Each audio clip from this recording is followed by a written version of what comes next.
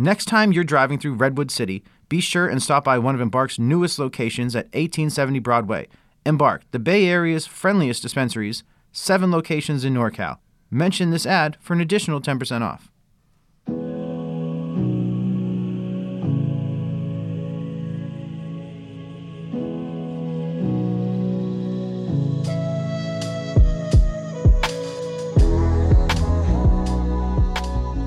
Boom. We are here for episode 4 of Smoking Bridges with the great Ellen Holland, longtime cannabis journalist, now serving as editor-in-chief of High Times magazine. How are you, Ellen? I am doing great, Jimmy. Thank you so much for having me here. Me and Ellen go back.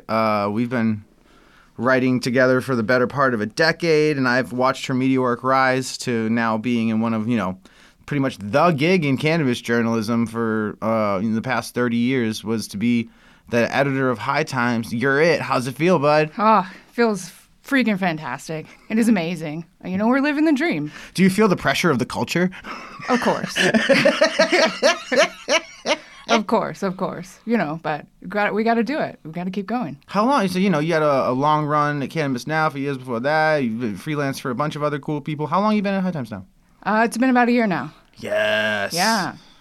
Putting together that print magazine. It's looking beautiful.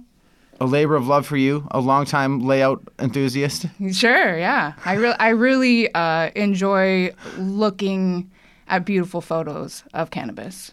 And that's something that you can do in a magazine. And I can't even imagine how many great ones don't even make it at this point just because you only get so many pages, Sure. Yeah, but we've been running pretty big spreads, very large. We did. Yeah, with 10 pages on Preferred. I was like, wow. I felt loved. Yeah, it's looking real good. You're like, oh yes. I didn't realize. Another bud. Yeah. I just bust out the words and go look at it a few months later, and it's like, wow, that was cool. That one was exceptionally. I was exceptionally excited on that one for sure. Appreciate you. Yeah, appreciate you. It turned out great. What's been your favorite part of the gig besides the cool pictures? I really enjoyed just putting the whole thing together, like having something that's complete at the end of it each month.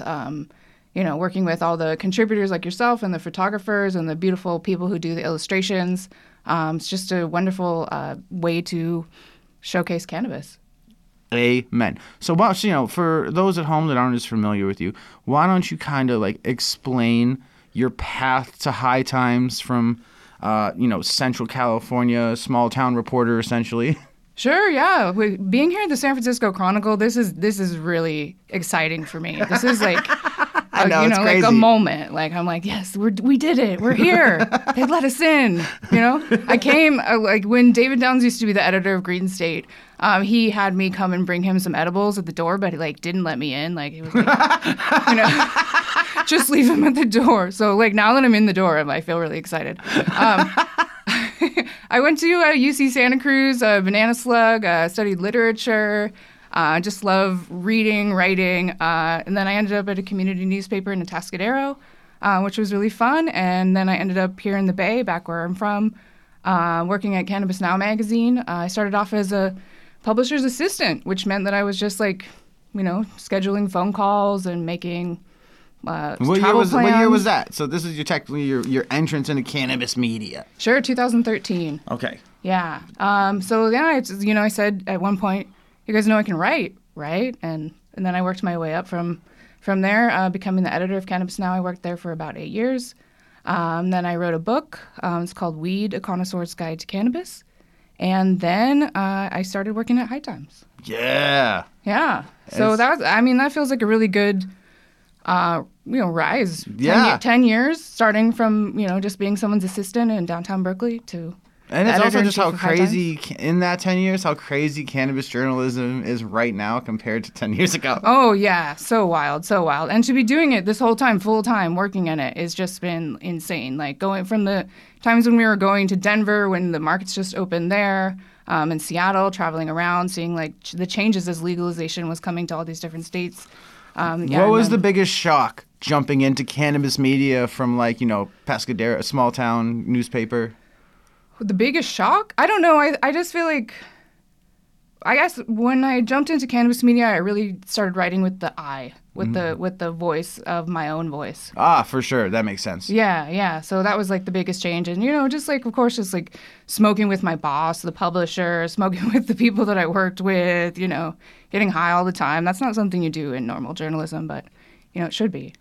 Was there like a seminal moment when you made the transition from editorial assistant to writer where you were like, all right, I'm stuck doing this now. This is great. Yeah. This is now my life's work. Yeah, I wasn't about to turn back around. I was just trying to get in the door. I was going to take any position that I could get. Hey, man, that's what I did. I flipped ads to get my foot in the door. I was just like, get me on the team, man. Right. So then, I was like, okay, now I'm going to do this. This is where I'm supposed to be, Amen. What was it like telling your family you were going to make the transition to cannabis from, you had your foot in the door in real journalism per se, doing newspaper stuff. You could have, tried to creep your way up to a bigger market paper or something like that and did it that way like a lot of people do. Sure. But you kind of just like, oh, no, I'm taking it a new direction, 2013. Yeah, that felt good because it was the one thing in my personal life that I wasn't really telling everyone, that I smoked weed, that I enjoyed cannabis. So having a job in cannabis automatically made that the second question, like, well, do you like cannabis? Well, of course I do. Let's talk about it now. It was more of an opening for me. And my family was stoked about it because they saw the success that I was achieving, working with you here in San Francisco, and we were up at the high rises, and suddenly I'm in New York reporting on things, and, and now my mom's smoking weed, so it's great. When you first, so you get you're a writer for a bit. When you first start to get to take the real like editorial reins and like have some control over content and stuff like that, What are the things that were like going through your mind in that moment? Just honoring where the plant wanted to be, I guess, like making sure that I was following my heart the whole time, making sure that I was putting light on the people that needed to have that exposure. I always wanted to honor the elders in the community. I'm always focused on who came before us, those stories that might be lost if we don't tell them now. Mm-hmm. So I was focused on that, like what I should do was how I felt. Amen. What stories do you feel like have been, because you've watched a lot of these things for years now, you know what I mean? And a lot of these stories are like ongoing, be it safe banking, be it equity stuff. Like you were in the room, like me and you were there at like the Oak Deck meeting in Oakland back in the day, like, basically the first public West Coast equity meeting, and then we saw everything that went down in Oakland after that. And so, you've been there. You've been literally in the room. What have been some of your favorite things to watch long term develop as opposed to like, these snapshot stories? Cannabis photography has excelled extremely a lot in terms of what shots people can get. Just watching that transform has been crazy. I think the being in the midst of changes in concentrates and the taste in concentrates is something I've been thinking a lot lately about how, it was BHO and it was in the pizza box, and now it's, gonna be, like 6-star hash, and where we are in terms of the trends of taste and where we were. I think those kind of things are really fun, and the strains are just been following the trends and the strains and looking at your writing in terms of like what's going on with the tastes and the profiles, and I'm really focused on, I don't know, all the stuff we can smoke. How tricky is it to write a book about cannabis when so many things are changing so fast in the moment these days?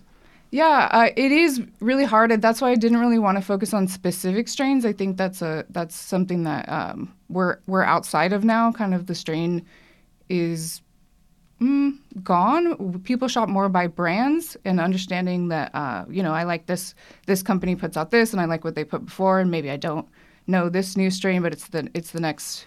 I know that they do good work. So I focus more on the taste profiles and the terpenes. In the categories of fruit, fuel, earth, and floral. So I used it as like a guide to the building blocks of how you might understand cannabis by understanding the terpene profiles. And that's better than, trying to memorize thousands and thousands of different types of weed. We can't all just like store that in our heads like you. Hey, after spending so many years, even before you started the book, after spending so many years in the space, what were the things that surprised you the most as you started writing it?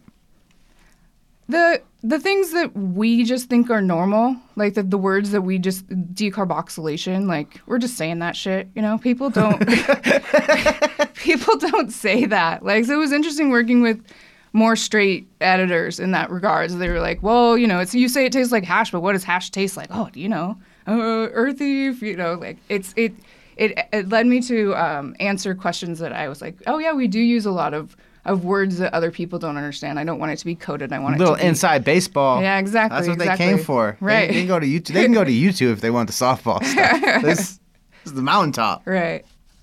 Oh man, you noted on hash. You've been, and we tried to Puffco together for the first time like 2 months before it came out. Like we've been globbing hard together for years. Right. What's your favorite thing about the hash scene in this moment?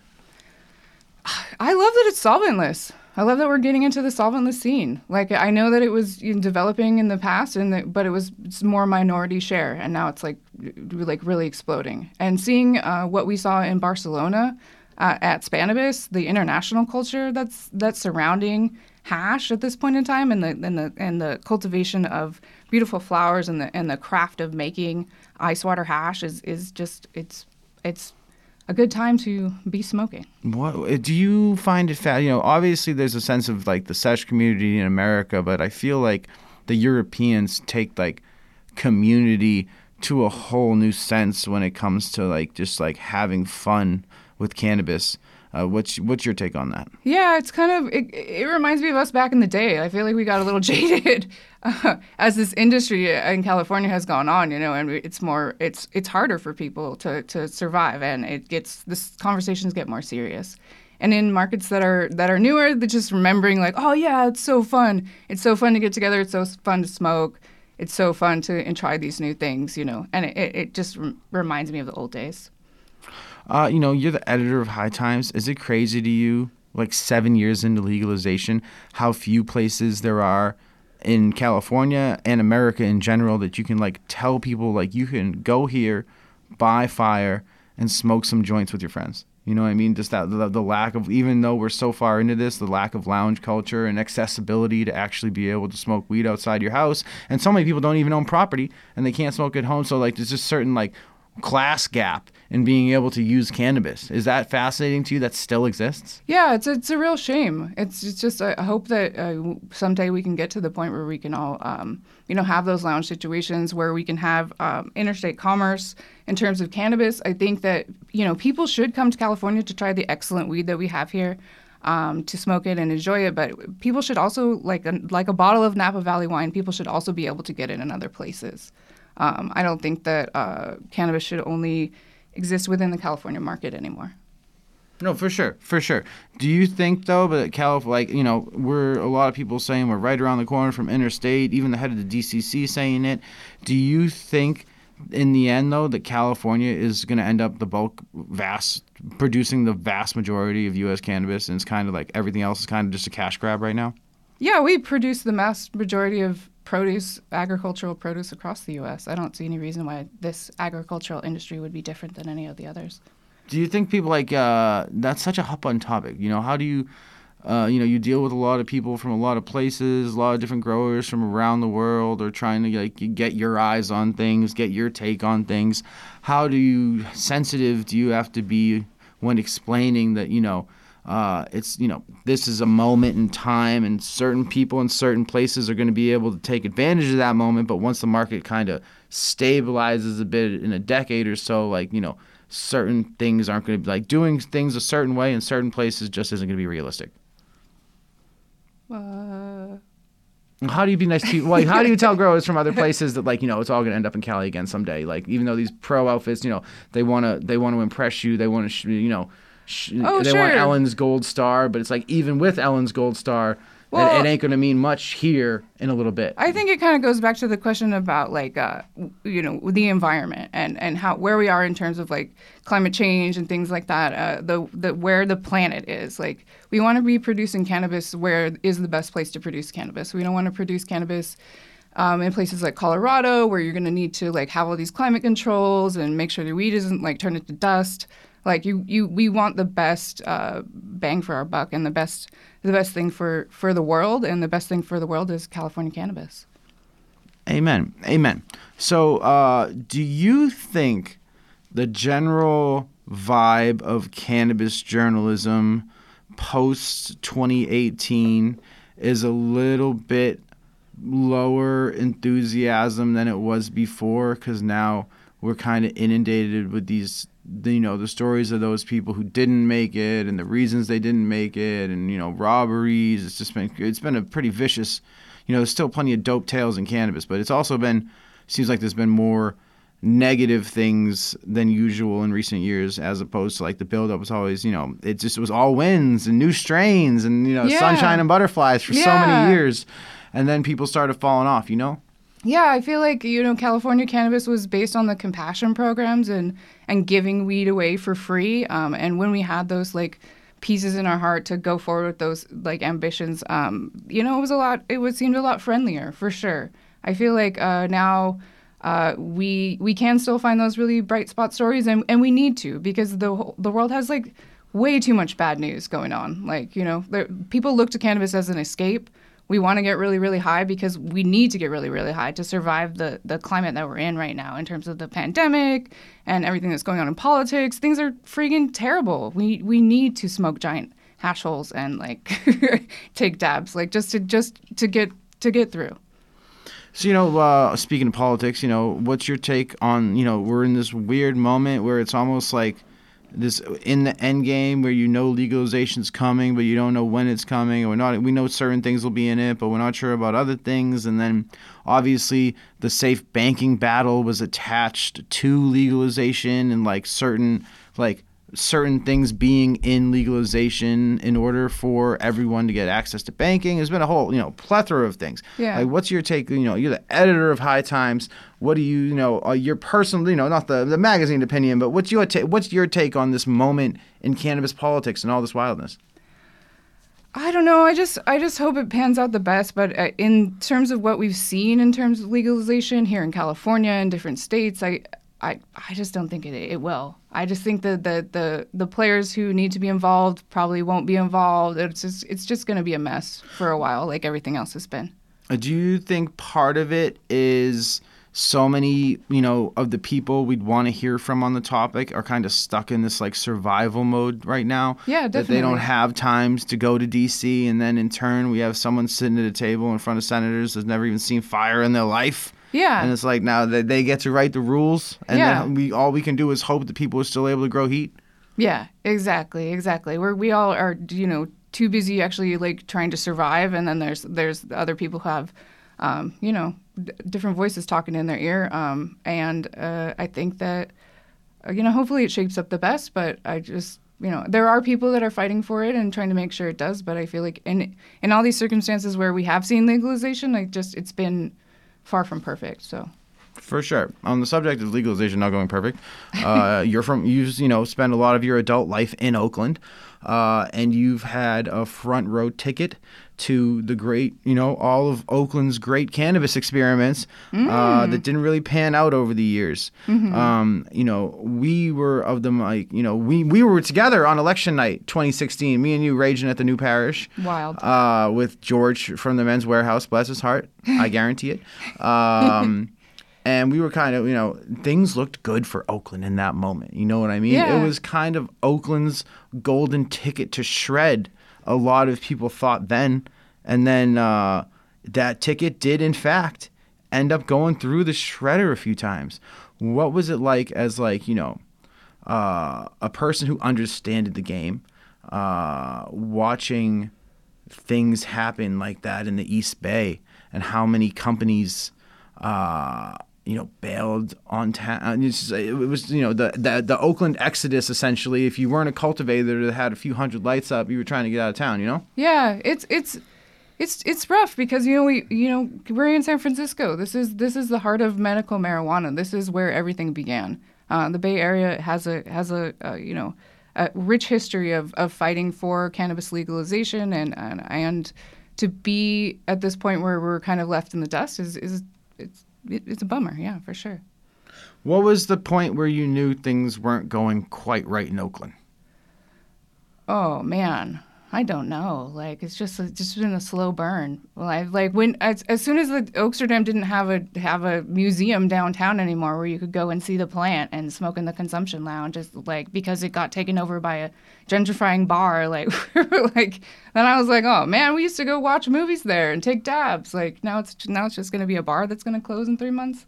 I feel like downtown Oakland has changed a lot. The businesses in Oakland have been having a hard time in general, so I think it's just part of the main culture. When you talk to operators about this moment, what are the things that you hear them the most excited about, and what are the things you hear them the most stressed about? I think that people are still really excited about, the opportunities that are here in terms of like getting new products out, working with different people, finding new companies.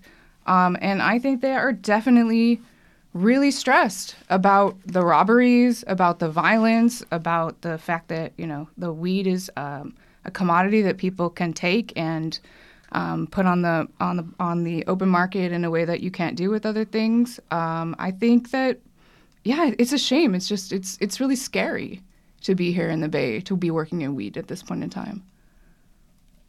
Yeah, it's wild how much of a public, after being here for so long, and like the dispensary I work at, we've probably, since I've been there in 2009, we probably had like 10 incidents where people trying to get in at night, stuff like that, blah, blah, blah, blah. And then in the last 2 weeks, we've had cars go through the front window twice.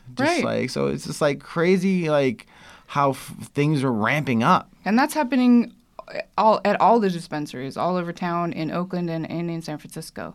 Usually for a long time in Berkeley, we were kind of we didn't face it too much because the cops in Berkeley show up quick. Like in Oakland, you're not even totally sure if the cops are going to show up for a farm robbery, and if they do, they probably won't chase them, and they might not. They'll just sit there and watch the dudes run out with your cuts.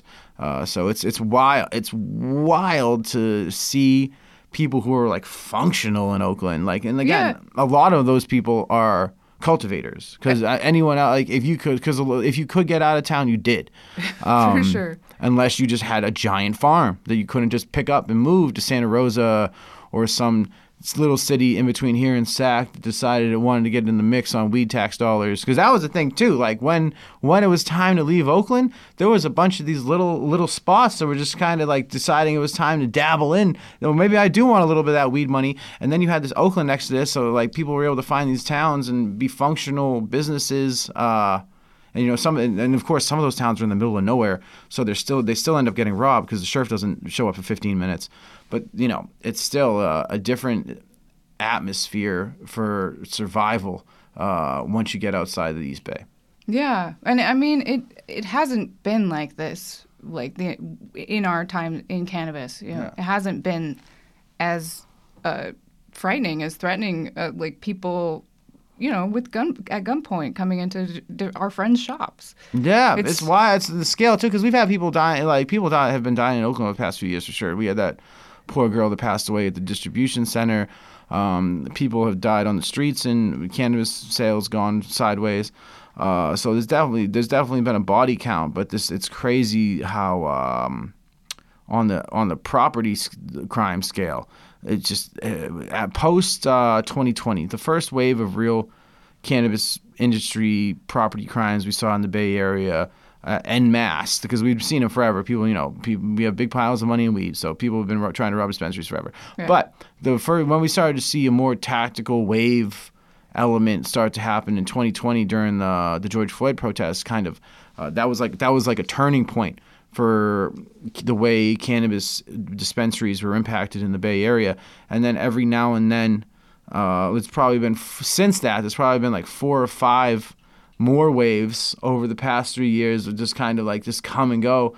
And it's just it's fascinating to see. There's so many questions about it. Obviously, number one, the lack of banking access and the giant piles of money is a big factor. And then second, you have, as enforcement has gone up in California, these dudes that were trapping have less and less of their own product to sell to their hooks wherever they may be outside the state. So these dudes aren't giving up those hooks. Just because they don't have products, they're not going to give up those hooks. They're going to go rob people. So now part of this criminal element is certainly I wouldn't begin to guesstimate on percentages and stuff like that. But without a doubt, a piece of this criminal element now hitting the cannabis industry in the Bay Area are these people trying to refill the coffers for their hooks outside of state because they had trouble. They're having more and more trouble cultivating on the other side of the fence. So that's been fascinating just to see that the way enforcement interacts with the way dispensaries are getting robbed, and it's sad stuff. We had one of the newest shops in Oakland. The owner got shot within a week of it being open.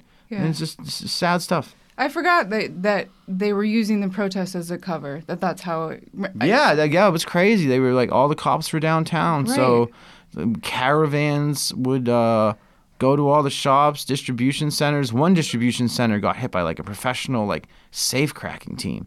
A spot outside Sacramento. They got hit for $164K. And it was man, why? And this is what the industry faces because, you don't have access to basic financial services. You think they would have had all that cash stacked up in there if they could have a bank account that they didn't have to worry about? And then these bank accounts that do exist, they are in themselves this quasi elitist thing because you have to have a certain amount of funds period just to have, the service fees on these offshore weed bank accounts are $4,000 a month just to get it going. So these mom and pops that can't swing $4,000 a month just to have financial services are once again put behind the 8 ball while the more well-funded entity is able to throw money at these stupid service fees that shouldn't exist in the first place when all these people who are operating in full compliance with state law should just have access to financial services, period. Agreed. Crazy. Besides that, what else makes you mad about weed these days, Ellen? I don't know. Not a lot of things make me mad about weed, Yeah, you're pretty upbeat. Yeah. You and John are very yin and yang over there at High Times. Yeah. I try to keep it positive. I try to focus I on the love good the things. gelato party. No, I was not there.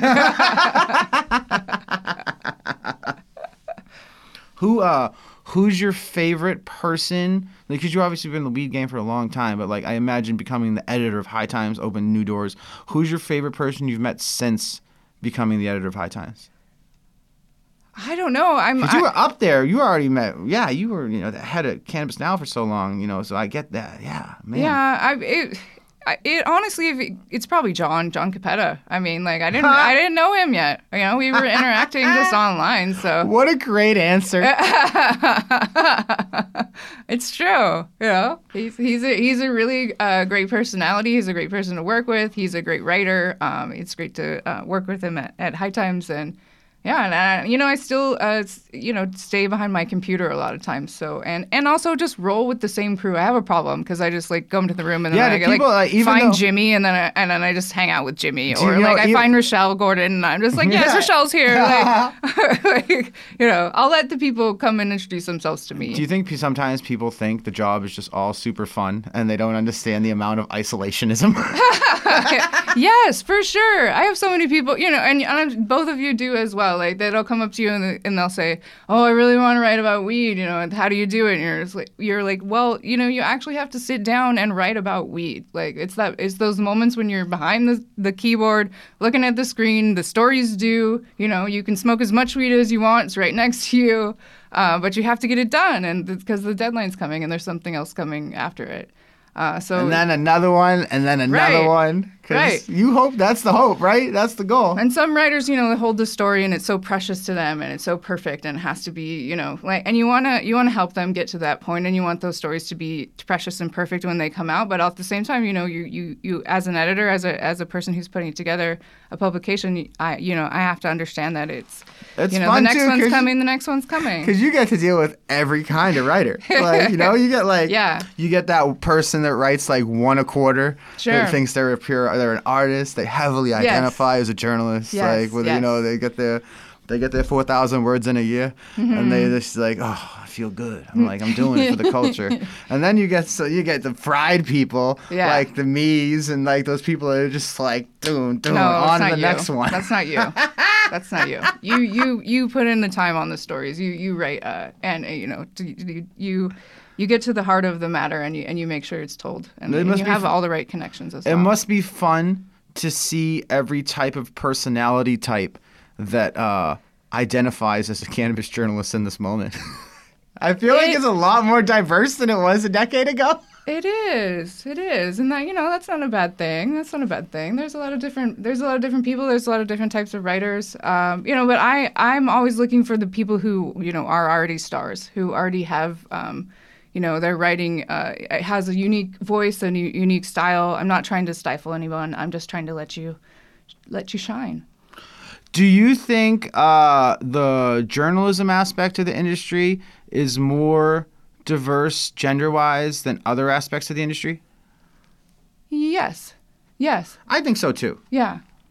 In other aspects of the industry, it can be a lot more male-dominated. I think there's a lot of good female voices in cannabis journalism. Do you think part of that is just High Times always had female editors for the past 30 years? So like this is like female voices leading the cannabis dialogue. It's just always been a thing. Yeah, I mean, we're half the population. We're gonna get it. For sure, 1,000%. It's just so different. You know, so much of the industry is referred to as a boys' club. You know what I mean? And it seems like the journalism for space a female is never. Flower. You know. Yeah. And I think that there's women understand cannabis in a different way than men. I think that there's different types of smokers. There's different types of people who, you know, like I think that more often than not, a lot of dudes are kind of the heaviest, most hardcore smokers. And you know, I smoke a lot. Rochelle smokes a lot. You know, we roll with it. But I think that there's also people who are reading who need to step a little bit outside of that. Like I was saying before with the book, it's just like you have to like take a little bit of the vocab off of it to make it more understandable. A lot of cannabis media outlets are, you know, just click mills trying to drive cash. How do you think the rise of AI is going to impact the development pool of journalism writers? Just because there's going to be less spaces for the guy coming up at, you know, these smaller web publications where people get their feet wet and try and climb up to a High Times or whatever. Well, like, how do you think AI is going to impact hopefully that? It just makes us be more real. You know, we actually have to smoke the weed. We actually have to smell the weed. We actually have to meet with the people. That's something that robots can't do. So, you know. Thankfully. Screw you, robot overlords. I can still smoke all the weeds and take all the dabs, and you don't have an endocannabinoid system. So, So you value, on the subject of endocannabinoid systems and robots and data, you know, what's your take? You know, California State Fair. California State Fair went all data last year. Yeah. To give out awards. What was your take on that? I think that's just exciting for the California State Fair to be acknowledging cannabis as an agricultural product alongside wine, alongside beer competitions. Like, finally, thank you. Like, if you want to go data points, that's fine too. You know, I think that they worked. You think there's enough people doing it? There's you know, there's enough formats out there that it doesn't matter because there's so many other ways people looking at weed right now and grading it that it's just like that's their way of doing it. Yeah. Or is there a sense that if you the devil's advocate is like if you're gonna say this is the best weed in the state, some people should look at it. You know what I mean? Like yeah. I mean, like, I don't know which one won the last year, but you know, yeah, somebody should have smoked it for sure. I see. Yeah, that's another thing. And then do you? Man, I was curious how. I remember a couple. I remember like Mocha. I remember a couple, and one other I can't remember off the top of my head, as I claimed I did. But you know, there was a couple good strains in the mix for sure. And then when you go back and look at it, you can get why the terpene profile and the data was good. Yeah. But it's just like you know, I just that final element of like, you know, I have to see something to make sure it checks every box. You can't, like, even people are always like, oh, this is my new thing in a pre-roll, Jim. Tell me what you think. It's like, I can't tell you what I think. It's a pre-roll. Like, I need to, envelop myself in this moment and these buds to best understand what you got going on here. So it's like, that part's fascinating. Yeah. I definitely think that the people who do the best weed journalism are the people who are actually smoking the weed that they're writing about. Who are your favorite people to read that aren't sitting at this table? David Downs is Yep. an incredible writer. He's like the poet of pot. He puts in these like just beautiful phrases that you're like, wow, that like you could have written about anything, but you chose to write about weed, and it's so lovely. And I also enjoy reading the work John. All the people that I get to edit in the magazine. Mm-hmm. Matt Jackson is doing Fire. great work. Yeah, he really understands the scene. I'm working with Dan Wilson at Hollyweed. He's doing Yeah, great you picked stuff. up a lot of new faces on the team over the last year for sure. Yeah. It's just like we got. I was already there. It was like the boat was just like the Ellen boat pulled up. I was like, hey, Ellen. I feel like my job at High Times is a lot about giving the people who should be in High Times the moment to be in High Times, both the writers and the people who are being featured. It's just like, wow, you haven't been in High Times yet? Like, let's get you in the magazine. How hard, High Times is generally issue-driven, theme-driven by the issue, by month. How, so certain ideas and certain things, you might get like one shot a year to do a feature about that kind of hydro company, or one shot a year to do a feature on this kind of hash company. Like, you want to make sure you time it right. How hard is it to pick in these, in these specialized issues? How hard is it to pick and hold on to like the right stories for the right moment of the year and have the right person write it and all that, It's not that hard. I'm pretty good at it. I look at the themes, and then I figure out where, who has amazing shots, who should be in the issue, who's the best writer for it. It's easy to work with yourself and just plug, because you're already plugged into so many people. I can say, do the Backpack Boys and do Lemon Cherry Gelato, and I really want to know what's happening with that, and you can do it. And I know the skills and strengths of who I'm working with. So, you're all beautiful, incredible artists, and including the photographers. I know that I often work a lot with Candid Kush. He's done a lot of covers, Chris Romaine, and like I said, he's somebody who definitely deserves a High Times cover. And so it was great to make that happen for him. What do you think of like these more mainstream dabbles into the cannabis media space over the years? We've seen, obviously, we're sitting here in the basement of the Chronicle, but then we've there's weed on the table. Let me just tell you guys, there's the weed cannabis on the table. over the years, and just to keep it real, like Hearst as an entity has been messing with weed since like 2011. Like, I got my start flipping ads for Smell the Truth back in the day, before it got absorbed. Like, all the cannabis coverage basically got absorbed in-house after Prop 64, because they didn't need a separate entity to take the weed cash anymore. Well, I just reacted that way because I was thinking about William Randolph Hearst, and Yeah, he right. was trying to not have weed exist at all. He would be shocked if he knew how much marijuana was in this building.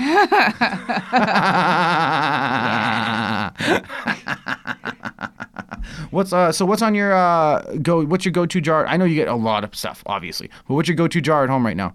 I am rocking with some of the Glitter Bomb from Compound Genetics. I feel like that strain has legs. I'm seeing it go. So. Yeah, and it's still less than, it's only been out since like last August too. So like, a lot of people debut at your Trans Bay Challenge, right? Yeah, a lot of people got their hands on it there, and it just popped off hard. And it's funny because like sometimes I can confuse it with like there's the glitter box and then there's the glitter bomb, and I'll always confuse it to the wrong person, and It's just so brutal. Oh, that happened to me at Hall of Flowers.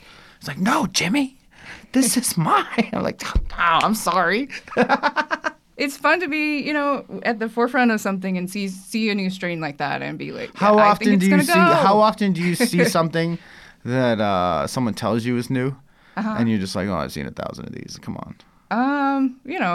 It happens, but I try not to let it show in my face. which is something I'm really bad at. I just reveal everything in my no face. poker face, Ellen? No. I'm like too honest. This is fire. I don't even say it. I just like walk away. Oh. Friendly smile and nod. Yeah, Well, on to the next one. Okay, bye. What's your favorite hash right now? I like Kalia. Yeah. Yeah, it's been consistently really, really good. Not just because they're always hooking it up. But Yeah, they have a lot of world championships. They have won a lot of world championships you had nothing to do with. That's fair. I think there's no one's gonna claim you're selling out on that one. This absolute heat. I love it myself. We got Mark on next episode. Oh, great. We're diving in. Perfect. We're diving in. It's fun, and it's cool with those guys. They've reached a level where so many other killers, like mutually monstrous people, want to work with them. So you get to see like the Alien Labs collab and all these other monsters of heat with super cool terps getting it washed by some of the best people in the game. So I'm all about it too, for sure. It tastes delicious, and I'm noticing that there's a little tiny cooler next to me that's all filled with it's Kalia cooler, and it's filled with terps inside of here, and this is fun. There's terps in the Chronicle. We're trying our best. Go down to the basement, right? The secret stash. Well below the legal limit.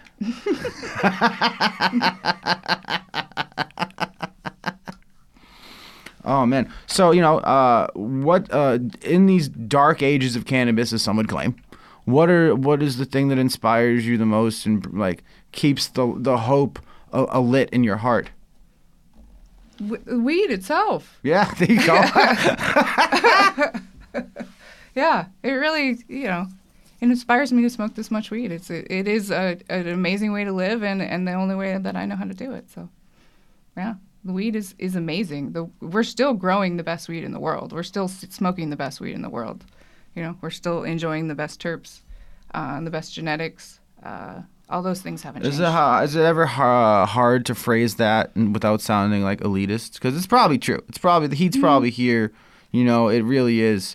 But it's like you're the world's editor of High Times magazine. You're not California's editor of High Times magazine. Yeah, I guess. So is it ever like? Do you ever have to like play to those sensitivities of people that think they have the heat? No, like I said, I don't have a lot of.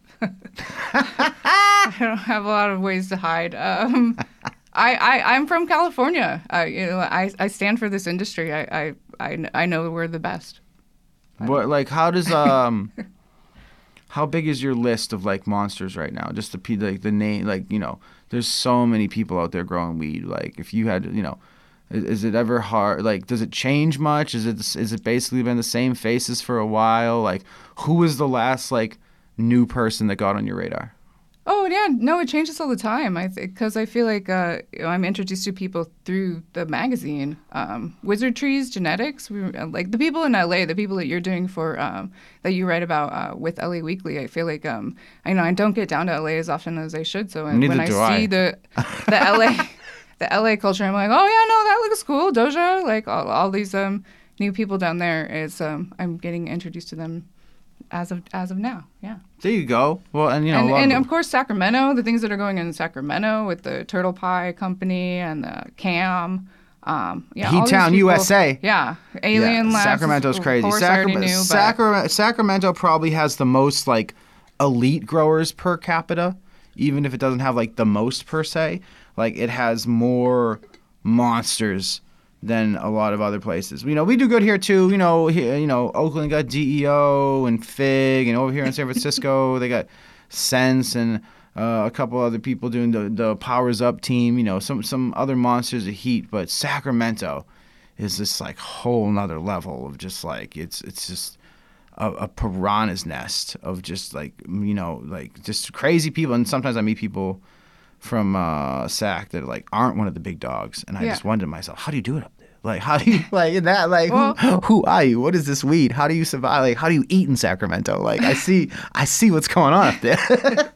In a way that feels right too. It's the capital of California, so like let's have it be the capital of cannabis. Maybe we can. Yeah, well, it was supposed to be like down here where everyone, a lot of people would have put their chips on the Bay or LA. Yeah. But it is fascinating to see what the state's capital has been able to do, and it's hard to be a cannabis. It's not like it's that's the closest you can be to the regulators. Like everyone wants to come inspect you. Like you're in the capital. Yeah. You're the first when they feel like going out to look at someone to see if they're screwing up, you're one of the and they're feeling lazy and they want to take an early lunch. You're one of the first people they can go, let's go look at them real quick and see if they're screwing up. Yeah. It's like SAC, and so SAC But is they're not like screwing up. They're not a lot. Like it's a very high standard of operator it takes to exist up there, and I think that standard of existence and the quality of like everything else that you have to be as an entity, as a building, as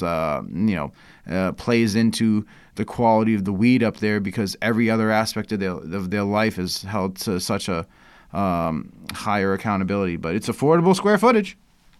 Yeah. Man, the weed is delicious. You've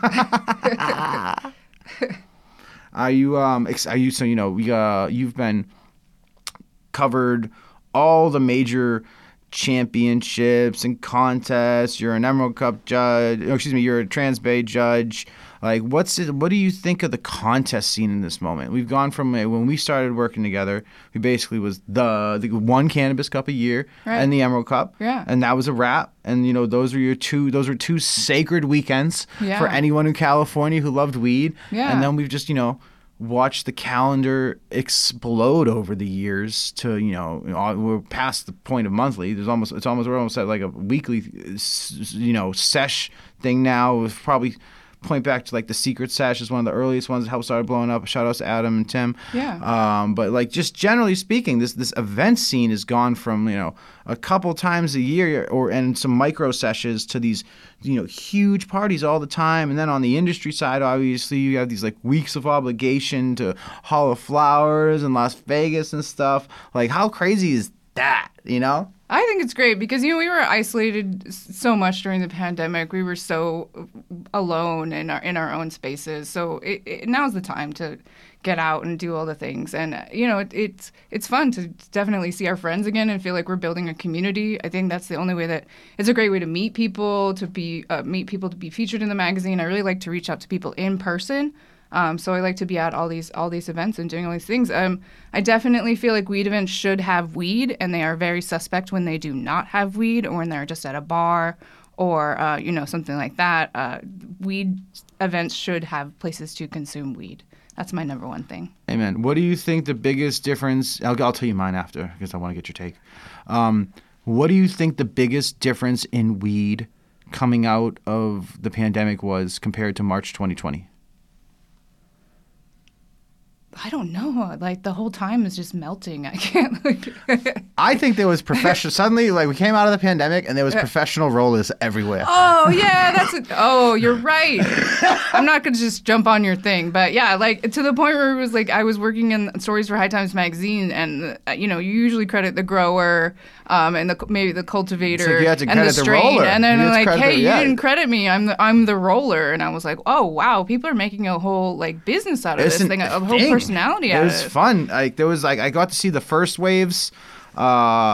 I feel like I think like Bruno got in early, CGO got in early. Yeah. And then like there was like this the second wave was crazy because I think a couple of people saw it. And then the Fidel's crew was crazy too because those guys were pumping out the hash hole. So in that moment, those like were probably like The hash holes, in the yeah. midst of the pandemic.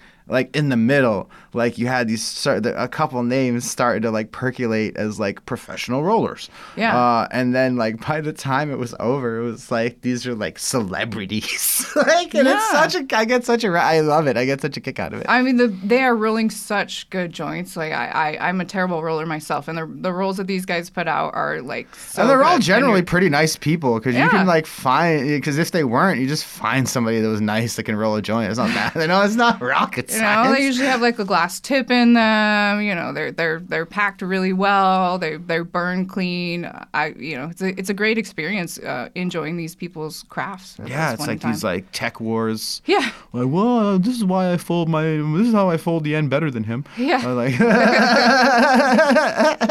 This is the proper way to do it. Okay. Yeah, that's been a fun cultural thing. You're right. That was good. I should have said that here. Oh my god, I remember nothing. So back to your adventures abroad this year. We had a blast in Barcelona, obviously. What's it like watching this? You know, we were in our bubble for so long in California. You know what I'm saying? Yeah. What's it been like watching the world's like cannabis scene explode? I love it because I love to see people that are my friends. It's like here. your job gets a little bit more validated every week. Yeah, exactly. And to go out on the international scene with people like yourself, with David Downs, with Dank Duchess, Ed Rosenthal, to see them in different spaces, and they're huge celebrities, and they're, you know, I know that you all are huge celebrities, but you're also just my friends. So it's really fun to see us like shine on the international scale, and see, you know, everyone get really excited and scream at you from across the room. Woods with the goods. Like, Jimmy's here, you know. Besides, let's say the most obvious thing most people are going to talk about when they talk about overseas is going to be the quality of hash. It's fire. What besides the good hash and the nice people, what was the things that like stood out to you the most about your time in Europe? The social club scene was pretty interesting. How you know, it's generally accepted when you're inside the clubs. Everyone's pretty free with it, but how serious it is once you get outside the door. Like, don't, you know, make sure you're not waiting for a cab right there. Like, make sure you don't have anything on you. Don't smoke in front of the club. Like, it felt, you know, like like it is illegal, so it felt a little bit like, you know, we should be more cautious at that point. Yeah, and we were like. We were the worst. Yeah. It was funny. I went with Ellen to Barcelona, and then I went back to Tenerife off the coast of Morocco about a month later for 420 to judge the Canary Island Champions Cup. And I got ran so hard by the police at 3 a.m. It was the most intensive search of my life, and I had all these empty weed bags on me. So they were just going through every bag, opening it up, and seeing that they were empty. It's like, why does this dude have all these empty weed bags on him? It's like, souvenirs, sir.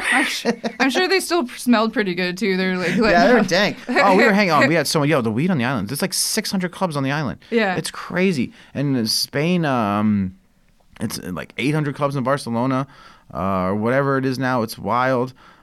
Just seeing the gray, because that's what it was here for a long time. It's the same, basically it's 1996 to 2016 in a bunch of places right now where a bunch of people are just doing it in a way that they think they're going to be okay, and then sometimes the cops show up and no, you are not okay. Right. Like one guy, when I was out on the island, one guy said to me, I've never heard of a dispensary closing because it wasn't doing good business. I've only heard of it because the police just got fed up, and the neighbors got people just complained too much to the police, so they're eventually yes, this isn't gonna fly. Yeah.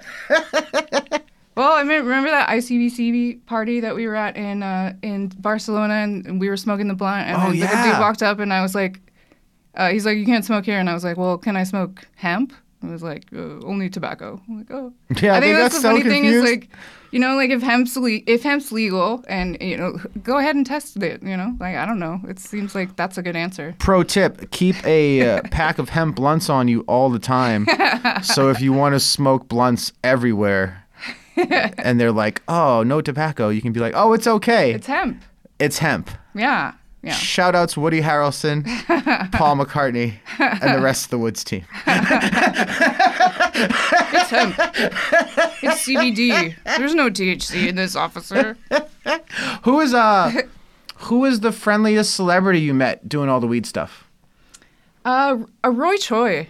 Okay, cool. The chef in Los Angeles behind the Koji food truck phenomenon. Absolutely, for sure. He's such a lovely person. I full on did an interview with him and then just hung out and gave him an edible, and he was all stoked, and he was talking to the Los Angeles Times afterwards I'm feeling kind of high because she gave me an edible. I was like, oh shoot, Roy, we're homies. It was good. All right. Without naming names, tell me the story of your least favorite interview. Oh my gosh, what my least favorite interview? I think my least favorite interviews are just the kind where, I in the beginnings when I didn't get to choose my own stories, and I got interview this prohibitionist person or something like that, where I already knew that we were not going to see eye to eye, and I had to call them and be like, what's up, girl? Like,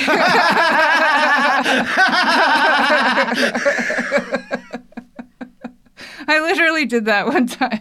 My husband was like, "You're supposed to say like I'm Ellen Holland." Da, da, da. Hey. I was just like, "Oh hey."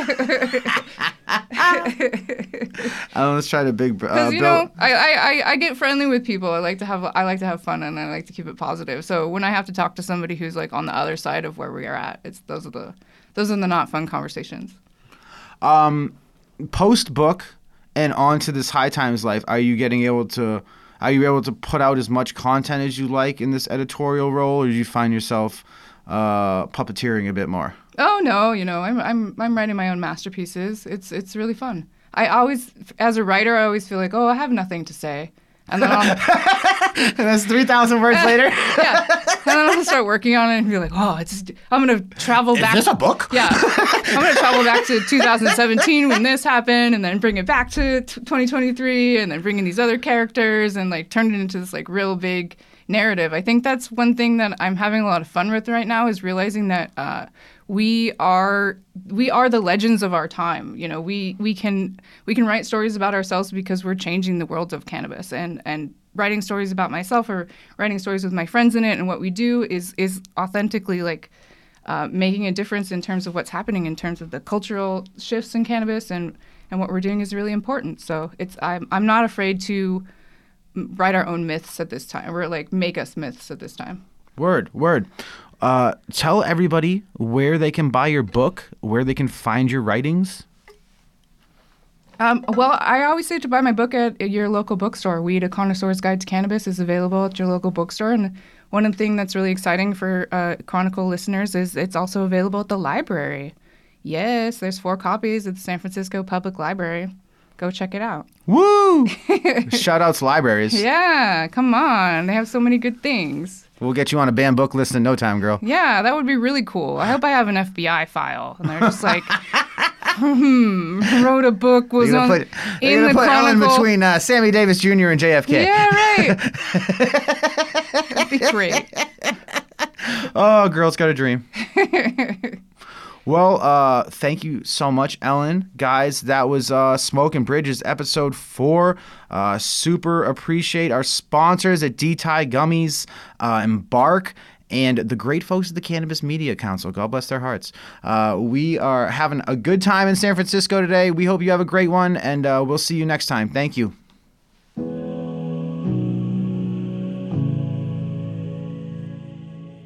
This episode is brought to you by our friends at D-Tie Gummies. I love this gummy.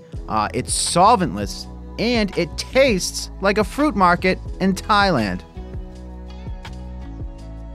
Big ups to our homies over at the Cannabis Media Council, working very hard to point the compass in the right direction for the mainstream media when it comes to cannabis. God bless them. We appreciate their support, and we are excited to share this episode with you.